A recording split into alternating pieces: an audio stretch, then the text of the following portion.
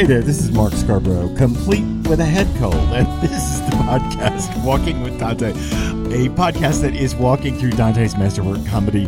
We are in Purgatorio, Canto 10, lines 94 through 111. This is my English translation of the medieval Florentine of this short passage. You can find it on my website, markscarborough.com or walkingwithdante.com. You can read along, print it off, or you can continue the conversation with me there. This is an unusual place to break our reading through Canto 10 of Purgatorio. It's actually a transition moment. But before I get there, let me remind you of what has happened because it bears in on this transition moment. Dante and Virgil have come up a narrow staircase after the gate of Purgatory. Well, I guess not really a staircase. It's really a steep ascent. I keep thinking of it as a staircase because I keep imagining those Gustave Doré illustrations. See, there's so many hundreds of years of work on Dante that you get it all mixed up in your mind into one big melange, Gustave Doré and a medieval poet. They came up a steep ascent, as I was saying, and then they came out on a deserted terrace. There, Dante has noticed three intaglios. First, the Annunciation. Second, King David jumping in front of the Ark of the Covenant with his wife, the daughter of Saul, Michal, looking down at him in disdain. And then third, a much larger scene of Trajan and a bereaved widow standing at his bridal just as he's about to go off on a campaign, a widow who is demanding some kind of justice. We've come out of those three scenes. Now, Dante is going to comment on those scenes, comment on his reactions to them, and we're going to turn toward what comes next in the terrace. Purgatorio, Canto 10, lines 94 through 111. The one whose sight can brook nothing new had created this visible speech. It was new to us because it couldn't be found anywhere else. As I took such pleasure in looking at these images of complete humility, images even more precious to see because of their craftsmen, the poet murmured, "Behold, here they come. So many people with such slow steps. They'll cue us to the next ascent." My eyes had been quite content to stare at the marble art, but they quickly turned in this new direction, so delighted at the promise of something new. I don't want you, reader, to fall off your best intentions when you hear how God decides the debt should be paid. Don't linger over the nature of the suffering. Think about what comes next. Think that at the very worst, this can't go beyond the last judgment. Okay, I told you it was a really odd place to break it. We're not even looking at the people coming around the bend yet. We've seen them in our read-through bearing their great stone burdens, but for now, we don't even see them. I broke it here because this is a seam. I want to talk about that. If you remember, that last intaglio had been so dramatic with Trajan and the widow, and it appeared as if they had a complete, what do we want to say, dramatic dialogue with each other, thus this visible speech here. So much drama in that scene, and then it leads out into this weird seamed transition moment. Let's talk about Virgil in this passage. I really want to talk about that for a minute. I want to talk a little bit about ekphrastic poetry, which we have not talked about until this second. And then, of course, we have to deal with this, the third direct address to the reader in Purgatorio. We might as well get to it. As I said, this is a strange place to stop, but it lets us see back and forward. When Dante starts this little transitional seam moment, we're looking at that visible speech of Trajan and the widow in the intaglio, and then we're looking forward to what comes next. It's crucial in narrative, in all narrative, any narrative, to pay attention to the seams. I'm thinking of my husband's grandmother, who was a seamstress in New York City, every time my husband would bring a sweater home, a shirt home, a pair of pants home, his grandmother would instantly turn it inside out and look at all the seams and say how shoddily they were done and rip them all out and re-sew it or re-stitch it or re-knit it all so that the seams were right.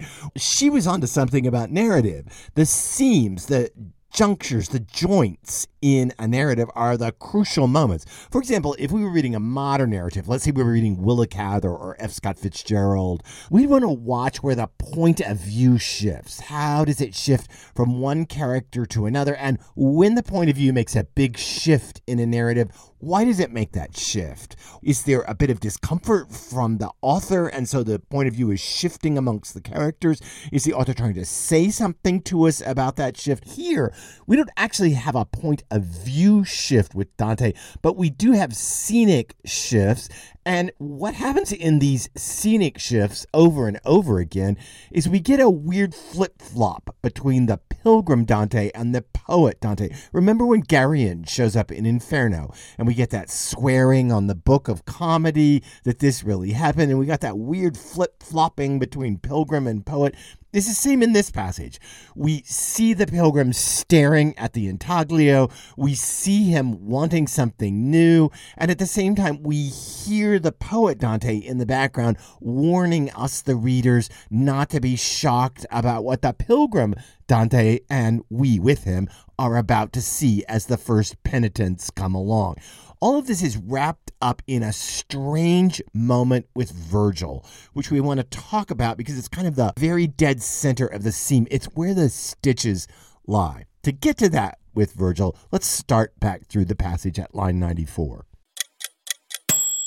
It begins, the one whose sight can brook nothing new had created this visible speech. Of course, the one whose sight can brook nothing new is God.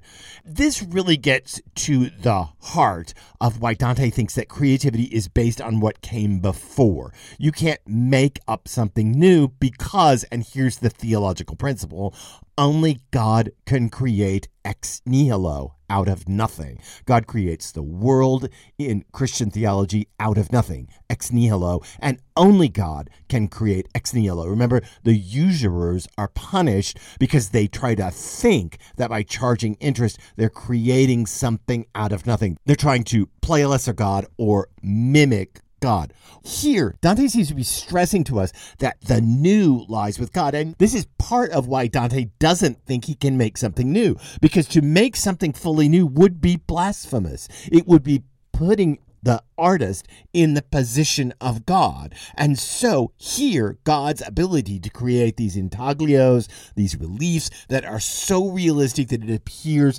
that people are actually speaking, having entire conversations in the last one.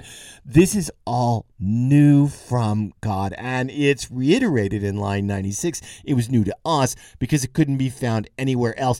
God is the one who brings all newness out of nothing. After that explanation of artistic purpose, the pilgrim then says, I took such pleasure in looking at these images of complete humility, images even more precious to see because of their craftsmen, so because of God. Now we know what those three scenes were about, complete or utter humility. And this is what I said to you in the last episode of the podcast. Comedy can only be read by being reread. We've gotten through these three scenes and we've come now out of them, and now suddenly we know what they're really about, or what the poet wants them to be about, humility. And so now we can comb back through the Annunciation, now we can comb back through David in front of the ark, and we can comb back through Trajan and the bereaved widow and find humility where it lies. Now let me say that it's difficult. Where does it lie? Certainly it lies with the Virgin Mary. In David and Michael, is jumping about half naked in front of the ark humility? Maybe. It doesn't seem like it at first blush. With Trajan and the widow, who's actually humble in that passage? I mean, she's standing there at his bridal, but isn't he humbled by the end of that passage, doesn't he express some form of humility? So you can see that it's a little tough when you look back, but nonetheless, that is what's going on there in those passages that are supposed to be ekphrastic poetry. Ekphrasis, poetry that is about an art object. If I wrote a poem about, Rembrandt's The Night Watch, we would say that is ekphrastic poetry. When Keats writes his ode on a Grecian urn, this is a form of ekphrastic poetry that is about a visual piece of art, a painting, sculpture, vase, pottery, what have you. Here's the problem, and yes, this is ekphrastic, kind of, except you'd have to believe these intaglios are real to think that this is ekphrastic poetry. This is poetry that looks like ekphrastic poetry, but it's not. So many Dantistas say, we have Dante writing in the ekphrastic tradition, the ekphrastic genre here, and I always want to stop and say, well, yeah, I guess if you think those are actual pieces of art there and they themselves are not first made up. See, this is where the complexity of the whole thing bears in upon itself. This is a huge question and not one we can easily answer in a podcast. Does Dante understand this complexity? I'm not sure. I've wrestled with this before in the podcast. I am sure that Dante leaves comedy open enough to allow this kind of wrestling. Does Dante actually intend this kind of wrestling? That I can never actually decide. Actually, to be honest with you, I don't think anyone can. I mean, you can if you decide Dante's some kind of divinely sanctioned saint prophet who's giving this vision, but I don't think I can come to any determination of whether Dante intends something. But I can say that this hole in the poetry is really interesting because the ekphrastic poetry is establishing the realism claim of the intaglios, which are themselves imagined by the poet. Oh, so difficult, and I'm sure you could hear my throat catch in my cold right there. Let's turn from that and the complete humility, which our poet does not have, given that he's writing ekphrastic poetry about his own imagined art. Let's turn from that and to Virgil. This is the curious depth in the seam. The poet, that is Virgil, murmured, "Behold, here they come, so many people with such slow steps, they'll cue us to the next ascent." What are we to make of Virgil's being less enthralled with the art than Dante? Remember, Virgil pushes Dante on to the scene with David after the Annunciation. We spoke about that. Here again, Virgil seems less intent on staring in pure glee at what's going on. And there's a very strange word used here, murmured. The last time we saw this word in comedy was with Ulysses, to describe how that divided flame speaks. It murmurs in Inferno. It's also a loaded biblical verb, murmured. Virgil doesn't state, he doesn't call out, he doesn't remind, he's not clear. He's kind of muttering under his breath. What is going on? Well, we could say, for one thing, that, and many Dantistas do, that Virgil is less interested in God's art than the pilgrim is. Virgil, as a pagan, of course, wouldn't see the full ramification of this idea that God has created art. And so Virgil would be like, yeah, nice pictures. Let's go on. Virgil's the guy in the Louvre that's just walking through all the galleries. I suppose. And that is certainly one standard way to read it. Another way to read it, and a little more complex, is that after that scene of Trajan, who is saved because Gregory the Great calls him back from the dead through prayer and is able to preach the gospel to him, after that scene with Trajan, we are reminded of Virgil's damnation. Virgil doesn't get the same treatment. Well, there is a medieval story that runs around that St. Paul prayed for Virgil's salvation at Virgil's tomb. I don't know anybody that has necessarily dealt with that, but we would say that most medievals bought the legend that Trajan had come back from the dead and heard the gospel through Gregory the Great. Given that, Virgil's damnation is foregrounded. Well, Virgil's a pagan. How come he didn't get such good treatment? And thus, our poet murmurs. Or let's lean into that verb murmurs. In order to do this, I'm going to have to get a little anti-Semitic. Please forgive me. In the Old Testament, when the Israelites are wandering around the wilderness for 40 years after the giving of the Ten Commandments, at that moment, the frequent verb used to explain them is that they murmured. That is, they complained. This incessant murmuring, complaining about their lot in the wilderness. This murmuring finally undoes Moses. He just can't stand it anymore and strikes the rock. All right, here's where it gets a little anti-Semitic. This is the problem of growing one religion out of another. When Christianity grows out of Judaism, of course, it then has a very wild relationship with Judaism. One of the things that happens is that you can kind of see this idea that the saints don't murmur. The Israelites, being led directly by the glory of God, were so bold as to murmur at God, and this is why they didn't finally make it to the promised land, as opposed to the saints who gloriously accept their fate. It's getting anti-Semitic suddenly in the interpretation, but that may actually be going on here. Virgil is linked to the murmuring Israelites in the wilderness who, in fact, are seeing the works of God and saying, oh, come on, it's so hard, it's so dry, it's so dusty, there's no water, come on, Moses, get us someplace good. As opposed to Dante, the Christian, who is astounded by the art, amazed, caught in absolute wonder at this art. That could be part of why the poet murmurs. Or let me offer a fourth answer here, and that is maybe we shouldn't focus on Virgil. Maybe we should focus on Dante. Everybody says, what's the deal with Virgil in these three lines because of the murmuring? Fair enough. But maybe really the point is Dante.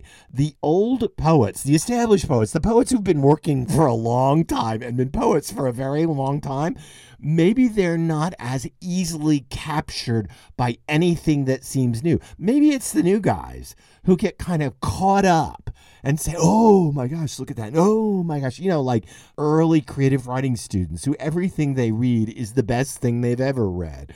Maybe that's the comment here. The old guard poet is like, come on, let's get going. And furthermore, here they come, the first set of penitents, while you're sitting there gawking at art. Maybe this is more of a comment about Dante than Virgil because of the next lines. My eyes had been quite content to stare at the marble art, but they quickly turned in this new direction, so delighted at the promise of something new. Maybe this is really about Dante and less about Virgil, although I've stressed a lot of ways you can read it about Virgil. Enough with all of that. Let's talk about the last bit, the address to the reader. Let me read it to you. I don't want you, reader, to fall off your best intentions when you hear how God decides the debt should be paid. Don't linger over the nature of the suffering. Think about what comes next. Think that at the very worst, this can't go beyond the last judgment, and then we're going to see the prideful coming along. It's always interesting to me that these 6 lines are inserted here and break the narrative. Dante is staring at the art. Virgil says, hey, look, here come some people. They're going to tell us how to get up. And Dante turns, and you would expect the next breath, the next and, to be who those people are. Instead, the next breath, the next 6 lines, enclose this direct address to the reader. And I've always wondered if these 6 lines are a moment of insecurity, since they interrupt the narrative. Let me explain that for just a second.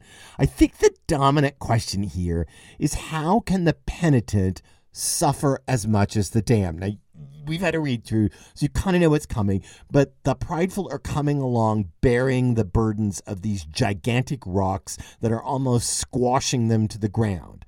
Frankly, the prideful coming along are suffering no worse a fate than the hypocrites in Inferno 23, who are walking around in their lead coat, their gilded lead cowls.